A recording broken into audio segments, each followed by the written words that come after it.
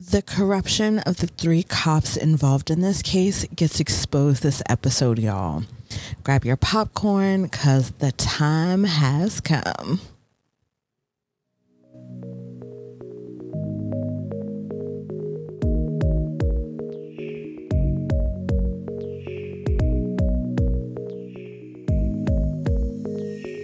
So Sean is meeting with Jose De La Rosa, who is the co-founder and CEO of Guardian Healthcare. During this chat, Sean talks about how at his 20th year in prison, he started to reflect on how he had spent more time in prison than out since he went in at the age of 19. Imagine that for a moment. Imagine spending half your life in prison, and it's for a crime you didn't even commit. Jose says that when watching Sean be taken from the paddy wagon, Sarah and Robinson were two faces he could never forget. Because back in 1991, Sarah had tied him up with a rope, and Robinson always had this smile on his face. So we're going to get into Jose's story for a bit. So Jose came from the Dominican Republic in 1988, the year of my birth, and settled in Boston around 1989. He started out as a baseball player, which he says is a typical Dominican thing, and was scouted by a team that brought him to the U.S. Unfortunately, that career didn't last, so he found work at Logan Airport as one of the guys with the light sticks that parks the plane. There was no technical name for it, so we're just going to call it the people with the glow sticks. But it was all good for him until September the 26th, 1991. He gets home, parks in front of his apartment, and when he gets out, a gun gets pointed at his head. It was two men wearing normal clothes, one of which was Walter Robinson, and was told to hand over his keys. Thinking he was in the middle of being robbed, he told him he had $40 in his pocket, and it was at that moment that the men flashed their badges, showing that they were police. The other officer asked where he lived, and Jose told him. All of this is screaming so many violations, but they took his keys, put the gun away, and led him to his apartment. The officer opened the door, which startled Jose's girlfriend, who had no idea what was going on. One of them grabbed him by the shirt and sat him in a chair and told him that they're going to find what they're looking for. He then proceeds to tie his hands behind his back with the rope. His girlfriend is sitting there crying while the other officer ransacks the apartment. He comes back and asks where the stuff is, and Jose, afraid, has no idea what they're talking about. They stand him up and take him out to their car. Now, Jose is thinking that they're going to kill him. They're going to kill him and they're going to dump his body somewhere and no one's going to know anything about it. But they take him to District 5 station. Now, this clip is going to be a bit longer and it's going to have some pauses in between, but I thought it was important to hear directly from the reporter, Dick Lear, who was a former team member of the famous Spotlight Group at the Boston Globe, about their exposure of the corruption of Sarah, Robinson, and Brazel. In 1995, 96, 97, we spent a fair amount of time looking at the Boston Police Department and its practices. We started hearing more about Area E, and in particular, Walter Robinson, Kenny Acer, his partner, another officer there, John Brazel.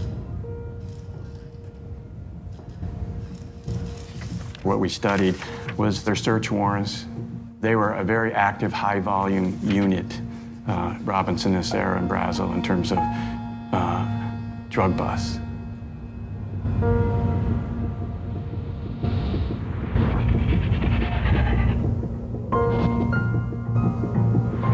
before you execute a drug bust, you have to get a judge to sign off that you have, to override the privacy rights with an authorized search warrant. And most search warrants to be authorized have to be based on some evidence and credibility. And what we were able to show by studying their practices was they relied almost exclusively on a single informant for all of their search warrants.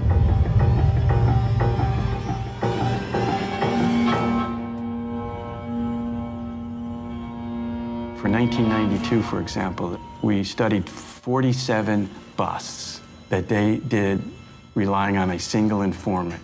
This was the mother lode of underworld informants, God's gift to law enforcement, apparently.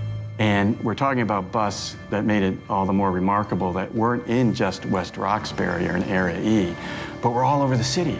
It just defies credibility that there'd be a single someone in the drug world who would know about things going on in Charlestown, in Southie.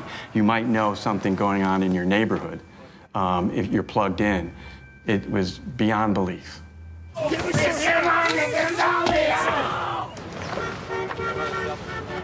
After cops execute a search warrant, they have to file a return, which is paperwork that codifies what they seized, what they found. And again, about Robinson and Sarah and Brazel. Only in 20% of their busts did they record that they seized money with the drugs. In comparison, the police in Dorchester found money 67% of the time, and Roxbury found money 66% of the time, according to the piece about the West Roxbury Trio, as they were called. Dick says this is a laugh out loud moment because money and drugs go hand in hand. So if you find drugs, you're gonna find money. Yet they never seem to find money. In fact, they found money 21% of the time. So it's back to 1991 and at Area E5, also known as District 5 Station, and the officers want Jose to give them someone bigger that they can arrest. He tells them he doesn't know anyone who deals drugs, who can deliver what they want. Angry, the shorter of the officers, who I believe is Robinson, says since he won't help them, this is what they're going to do, and this is what is going to happen to him. He then proceeds to go over to a locker / mailbox kind of thing, pulls out a bag of cocaine, and says that bag will be in his court tomorrow when they take him in. Panicked and terrified about what these men are saying, he has an accident and breaks down. They put him in a cell for the night, and in the morning, his court-appointed lawyer comes in and tells him that he's being charged with trafficking of cocaine, which is a mandatory 15-year sentence. The judge asks who is behind the case, and his lawyer doesn't answer, but says he doesn't have a record. Please go easy on him. So I'm kind of side-eyeing his attorney real hard, and I can't wait to find out who it is. His bail gets set at $2,500, which his girlfriend had, and he gets to go home. He arrives back home and sees the damage done by the cops. He immediately goes for his jacket that he had $2,300 stashed in to buy a car.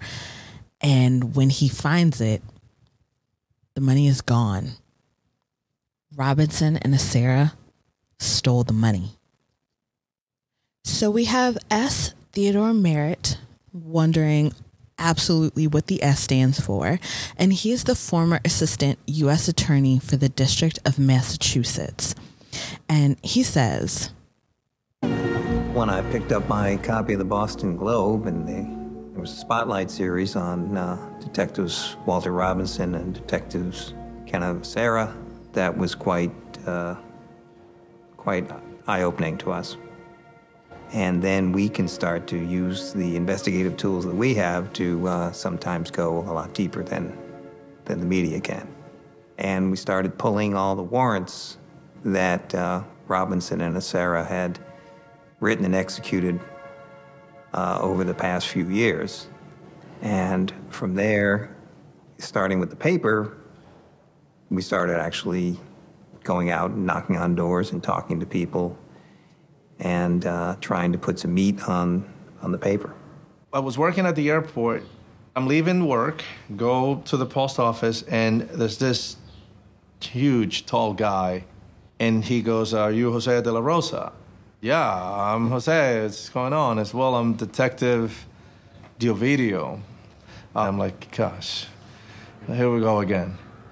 You had an incident back in 1991, and, I want to talk to you about that. And I said, "Sir, I'm done with that. I don't want to talk about this anymore. I mean, this is gone, this part." I said, No. I want you to understand that I'm on your side on this time. I mean, I'm doing an investigation, and I need your help. I need you to help me with this." And I said, "You know what? If you're real, if this is true, what you're talking about, I'm more than willing to help you, because, I mean, obviously this is a big deal in my life. I mean, these people turn me upside down, and I need, to see what can be done." The U.S. Attorney's Office used statutory immunity to flip John Brazel, who cut a deal and became a cooperating witness. Brazel testified that he had some real regrets about being involved in the scheme, and he confirmed that they were fabricating witnesses, searches, and they had it down to a routine. Robinson would tell Brazel to write down the name of the last person he arrested as the witness for the phony warrant. He would use the warrant to go in and seize thousands and thousands of dollars, and instead of turning it in as they are supposed to do, they kept it for themselves. At some point, they lost track because they would sometimes keep all of it, would turn in some of it, or sometimes all of it. A 4-year scheme over 50 search warrants to the tune of over $250,000 was found in their possessions. Dick tells us that part of the investigation also included drugs that they were allegedly putting back onto the street and gaining profit from that as well. In 1997, they pleaded guilty to conspiracy, theft, intimidation of witnesses, and falsifying informants. McNeely says nobody is happy about it. It makes everyone look bad, and that he wouldn't have any idea of what they were doing. Dick tells us there is a culture of lying and cover-up that has affected police departments everywhere, that even if you see wrongdoing, you are supposed to keep quiet. Merritt says they were ready for a trial and the defendants were interested in a plea deal. They agreed to a 3-year term for theft and $100,000 each in restitution. Robinson resigned and Acera was suspended. You mean these men weren't fired immediately? Wow. Jose was so excited when he saw the article titled "Badge of Shame" about Robinson and Acera. They were finally going to jail after what they made him go through. They had the power to put him away. Who would have known, and who was going to believe him? How sad that a badge that took someone a couple months to obtain somehow makes them more trustworthy than someone else. Here, these 3 men were knee-deep in corruption, and they would have been believed, and I guarantee all of their cases from that time period weren't looked at, and the people weren't released. Why? Because our system doesn't do that. Our system is too far clouded by corruption in all areas of it, and would rather protect the corruption than work to clean itself up. In fact, an article says it may only hurt the 5 cases. 5 cases. No, any case with their fingerprints on it is absolutely tainted and it needs to be thrown out. Period. They didn't even show up in court for Jose's case in 1991, yet the charges weren't formally dropped until 1997. In 1998, he sues the city of Boston and was awarded $62,500. Sean tells him he was sorry for what happened, but he was glad that he didn't have to spend that time in jail. 2 men connected by the same corrupt cops. One man got to go free, and another spent 22 years in prison. The investigation into Robinson and Acera had given Sean a little hope that they would reinvestigate his case and that he would get to go home. September the 29th, 1998, they have their first motion for a new trial. Duncan and Zelkin argue that Robinson and Acera were corrupt and had massive bodies of evidence of them being habitual liars in their official duties and operated that way. Duncan argued that they influenced the testimony of Rosa, which we know they did. Judge McDaniel denied the evidentiary hearing and the motion hearing. The same black judge from his trials who worked to make sure the jury convicted him was hell-bent on keeping him there. Fudge, unicorn, corndog, kangaroo, McDaniel is all I have to say. McNeely claims what Acera and Robinson did had nothing to do with the Mulligan case and that you couldn't find a cleaner case. To which I say, give me a few minutes with some case files and I promise you I'll find a cleaner case. You cannot tell me that there is not a cleaner case than this, because there absolutely is. I'll find a case so clean you can hear the squeak when you run your finger across the paper. Now, I want to see McNeely's cases because I got some serious questions. After the hearing, Sean is transferred to Shirley Complex in 1999, deemed the Supermax. Describing the conditions, he says, "You were in your cell for 21 hours a day. 1 hour out in the morning, 1 hour in the afternoon, and 1 hour at night. Complete and utter torture to put people through this." This is a terrible fact in our criminal justice system, the way that we treat prisoners. I understand that people commit heinous crimes, but what we do to them is not right. And I can only hope that one day our children and our children's children will work to fix the conditions that we make people go through in prison. Next, we meet Elaine Murphy. She had been living in Montreal at the time when some friends visited and had a copy of the Boston Globe with them. She looked at it, not seeing that paper in a while since moving, and noticed the article about Sean. She was stunned because she knew Sean and knew he wasn't a killer. In 1983, when Sean was 9, he attended Mitchell School with her son, and they were friends. He was the only black kid in the class and had been bussed in from a program called METCO. It was a voluntary school integration program, and kids were selected to be part of the program and sent to suburban schools throughout Boston for a better chance education.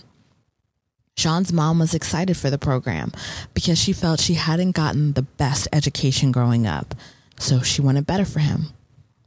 The program included host families that lived in the neighborhood, and Mark Murphy and his mother Elaine became his host family. Sean goes to visit Elaine and Mark in 2018 while awaiting his 4th trial. Mark and Sean remember being the troublemakers of the class and how their teacher, who looked like Sandra Bullock, used to give them stickers and prizes, which made them behave. She truly did look like Sandra Bullock, and I love me some Sandy.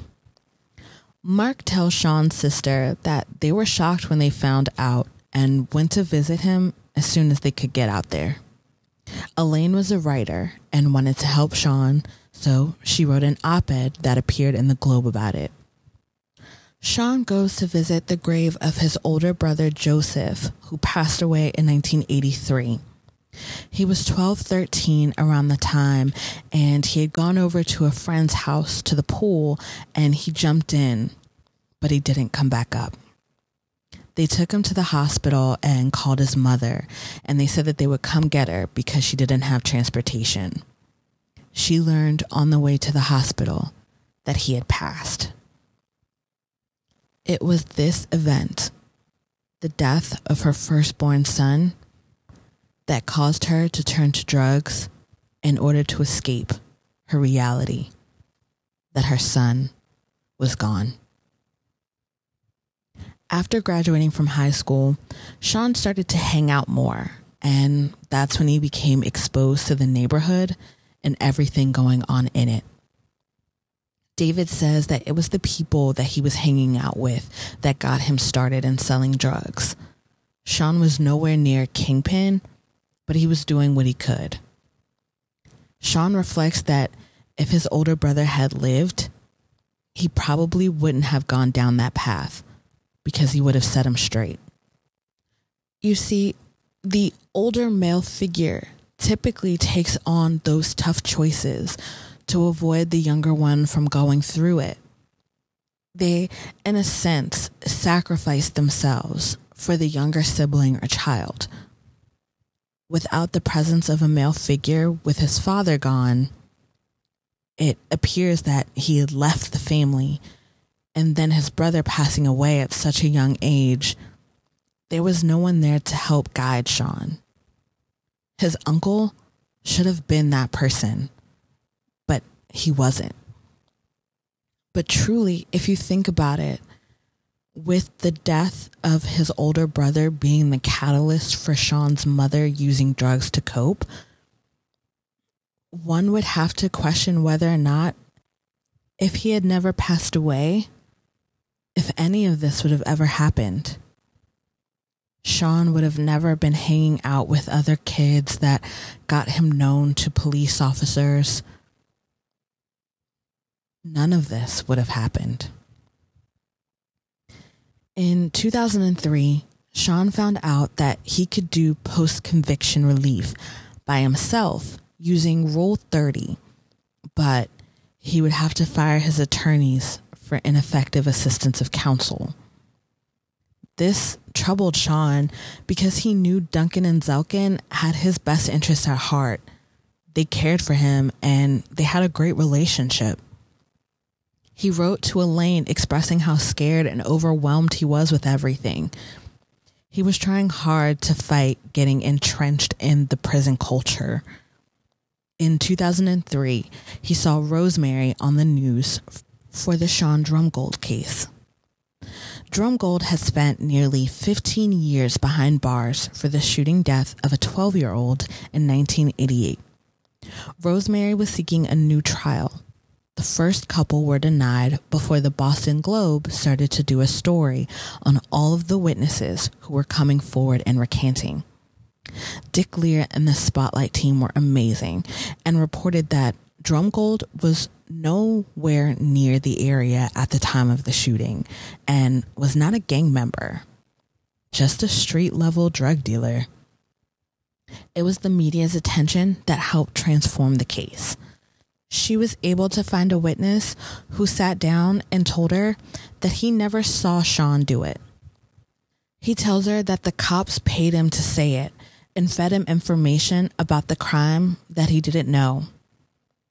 At the time, he was homeless and sleeping on someone's couch when a detective came by and said they would put him up in a hotel with free room service. At the trial, Alyssa Graham, Sean's friend, said that a detective warned her not to testify on Sean's behalf. That she had a warrant and that she would be arrested as soon as she stepped off the stand. Sean went free 14 years after his conviction. At the press conference after he walks out, he says, I feel great. This is a great day for me and my family. It's extraordinary. This is something that I've been hoping for all my life. The district attorney's office needs to be held accountable. The people who investigated it need to be held accountable. The Boston police need to be held accountable. If we don't hold those organizations accountable, this will happen again. After seeing this press conference, Sean wrote her a letter telling her who he was, what he was accused of, and how many trials he had. Rosemary says that it was something about the letter. She can't explain what it is, but just something about it that she knew she had to meet him. She was super busy at the time and told him she wouldn't be able to even look at the case for 18 months. And Sean said he would wait. Even when she said that just looking at the case didn't guarantee that she would take it on, he says that he would wait. He told her he wouldn't bother her or call her, that he would just wait. And that's what he did. Rosemary grew up in Brighton with her mom and sisters. She went to a private all-girls Catholic high school. She worked in the summer and after school to pay tuition. They didn't know no one else did that, but her mom told them to do it, so they did it. They lived in a housing project, which included drugs being dealt and women who supported their families by way of prostitution. Her father wasn't around, but her mom always told her girls that being successful is the best revenge. So they all put themselves through high school, college, and law school for Rosemary so they could give back. Most of the clients she takes in are from poor, underdeveloped, socioeconomic settings. I get called out to an attorney visit. When I walked into the room, Rosemary demanded attention, and she wasn't nobody to play with. She was a straight shooter. She, called it as she saw it, and it's like she was fearless. I remember him coming in. He was sweating. He was nervous, and shook my hand and started studying. He's not bragging about it. He's saying he didn't do it. That this was a rush to judgment. That all of the same sorts of things that I was hearing from Sean Drungle. She said, basically, and I'm paraphrasing, you got over one hurdle, which was getting me here. Now I need you to tell me, why you? And I had never had anybody to ask that question. And the truth of the matter, as it's my position, is because I was young, I was black, and I admitted being there. And she says, all right, I can go with that. In October 2004, Rosemary takes his case. When it comes to cases, Rosemary likes to take it like a puzzle that needs to be put together. First up in that is the timeline. She wants to know what happened before the crime, detailed timeline of the night, and then be able to visually picture what the police did in terms of the investigation. Two different ideas came forward in the beginning. One was an investigation into the corruption, and the other was investigating Mulligan as a dirty cop. Rosemary believed she could link Mulligan to the activities that Robinson, Acer, and Brazel were involved in. That they wanted to make sure the case ended quickly, conviction happened efficiently, and that the case would withstand anything so that they wouldn't get exposed and indicted. And that is how we end. In fact, we end on a memorial outside of Area E5 for John Mulligan. I cannot wait to get into next week's episode about John Mulligan and all of his activities. I hope that you enjoyed this episode. Thank you so much for tuning in again, and I will see you in the next one. Bye.